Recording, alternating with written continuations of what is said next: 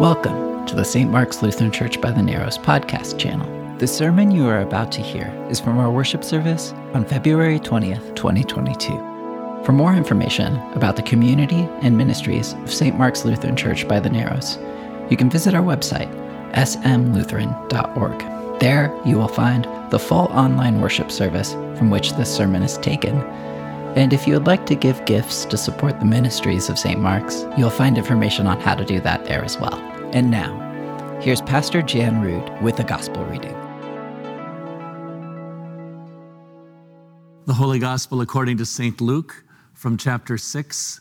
These verses now follow what is often referred to as the Beatitudes, where Jesus blesses people, and now he begins to teach.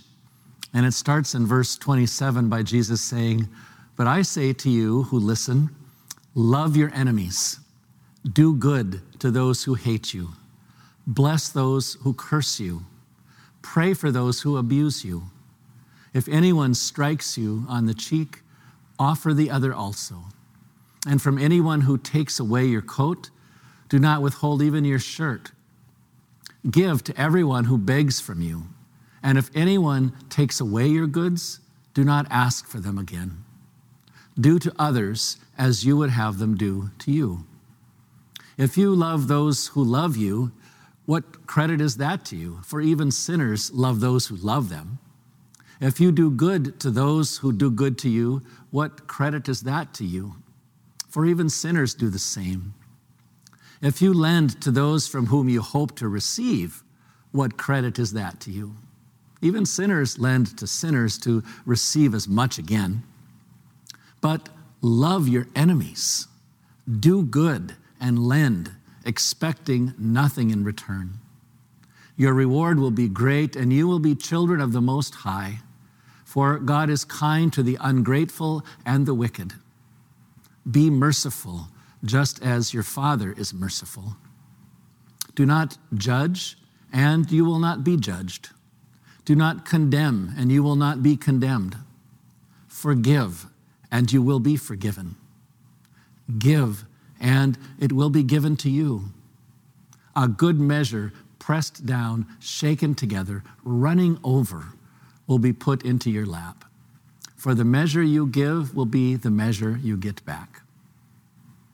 The Gospel of the Lord. Thanks be to God. Last week began with a special day that celebrates the gift of love.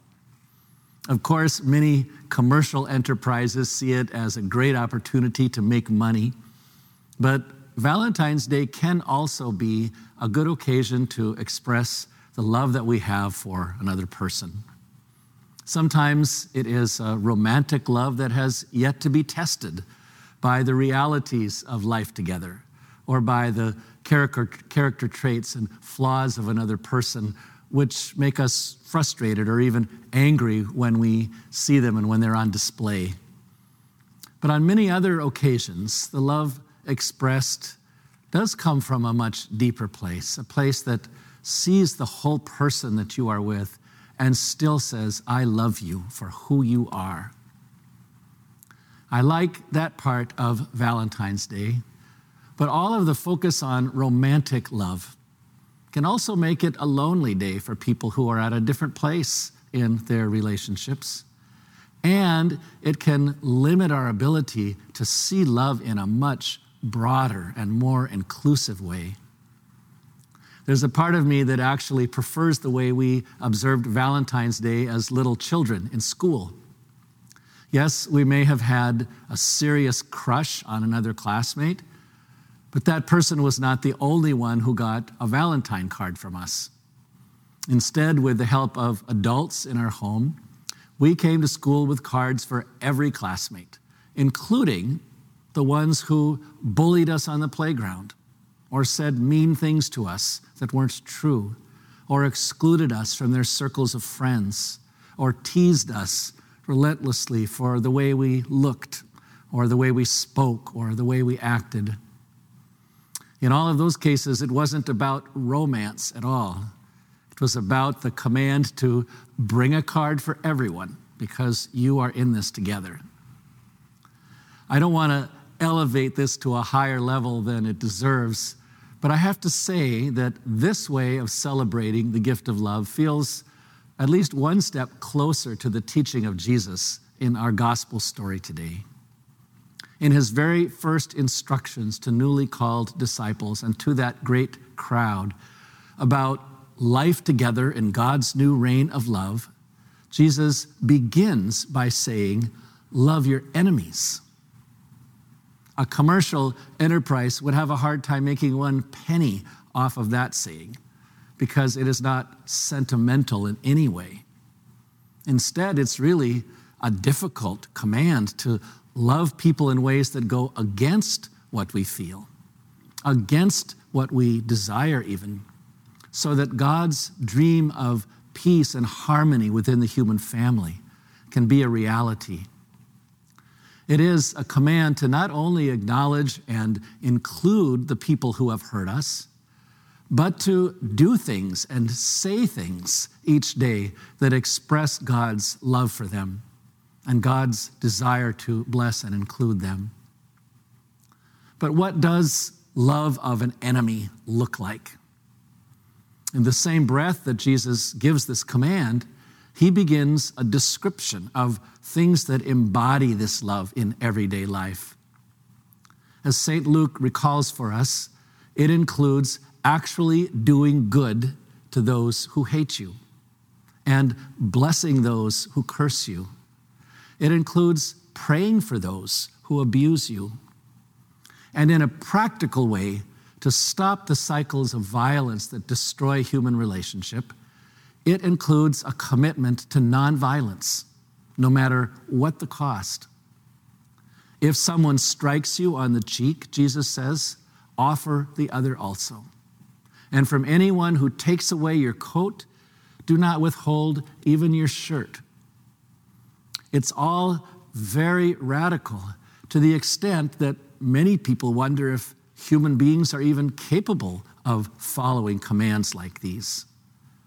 With all of our flaws, do we really have the capacity to do what Jesus asks, to do good to those who hate us, to bless those who curse us, to pray for those who abuse us, to always meet violence with nonviolence? And if so, if we did have that capacity, wouldn't that make us far too vulnerable? And wouldn't it just be used and abused by selfish and manipulative people to get their way all the time? At the same time that I was exchanging Valentine's cards with classmates in grade school, brave people in this country were daring to put this teaching of Jesus to the test. In the growing movement for civil rights and for the end of systemic racism throughout the United States, people were putting it all on the line in ways that we had never seen before. A rising leader named Martin Luther King Jr. said, "Throw us in jail and we shall still love you.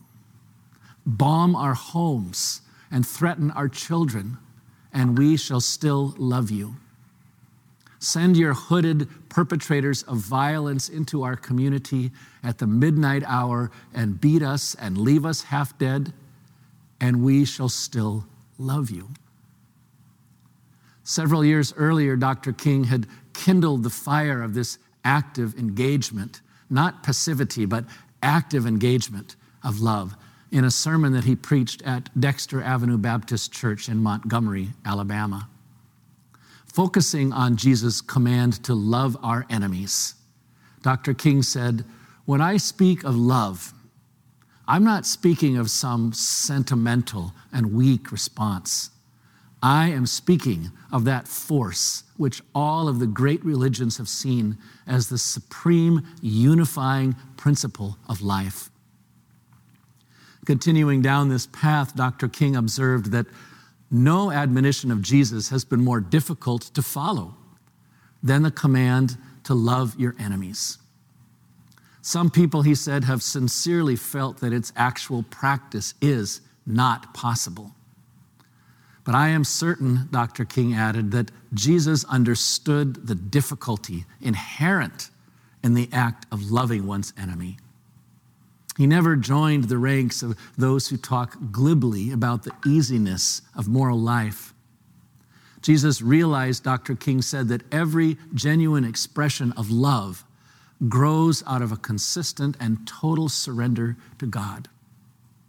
So when Jesus said, "Love your enemy," he was not unmindful of its stringent qualities. And finally, Dr. King added, the command of Jesus challenges us with a new urgency. Upheaval after upheaval has reminded us that modern humanity is traveling along a road called hate, a journey that will bring us to destruction. Far from being the pious injunction of a utopian dreamer, Dr. King says, the command of Jesus to love one's enemy is an absolute necessity for our survival. Love, he says, even for enemies, is the key to the solution of the problems of our world. Jesus is not an impractical idealist, he says. Jesus is the practical realist. When I hear that, I also hear a deep voice within me that says, yes. Yes, it is a difficult command, but it comes from a God who understands us, a God who knows exactly what is needed to break the cycles of violence and to mend this broken world. The testimony that Emily Binja shared in her sermon a few weeks ago really brought that home for me. I was so moved by her honest naming of what she felt when she heard a woman's hateful denial of her equality and of her identity as God's holy image. And I was so moved also by the way that Emily drew then from the deep well of God's love within herself in that time of hurt as she thought about the woman who said those things. It made me see again how transformational God's love is and how much we all need to draw from that same well within us as we live into the reign of God's justice and peace. If we think it is easy, we have missed the point of Jesus' teaching altogether, and our lives will go forward unchanged. If we think it's impossible, then we just need to start somewhere and bravely put this to the test. For some of us, it may mean that we start the practice every day of praying for people who have hurt us. It may mean that we imagine and then do specific things that bring goodness to their lives. It may mean for some of us that we try being less stingy and more generous than we have ever been before, or that we choose to forgive without expecting anything in return.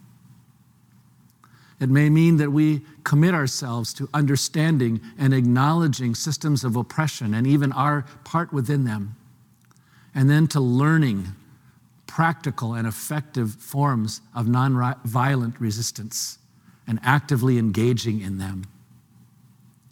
In these, and really in every brave attempt that we may make to follow Jesus' commands, I have deep trust that God will give us the courage and the power that we need, and that we will say, as so many have before us, with God, all things are possible.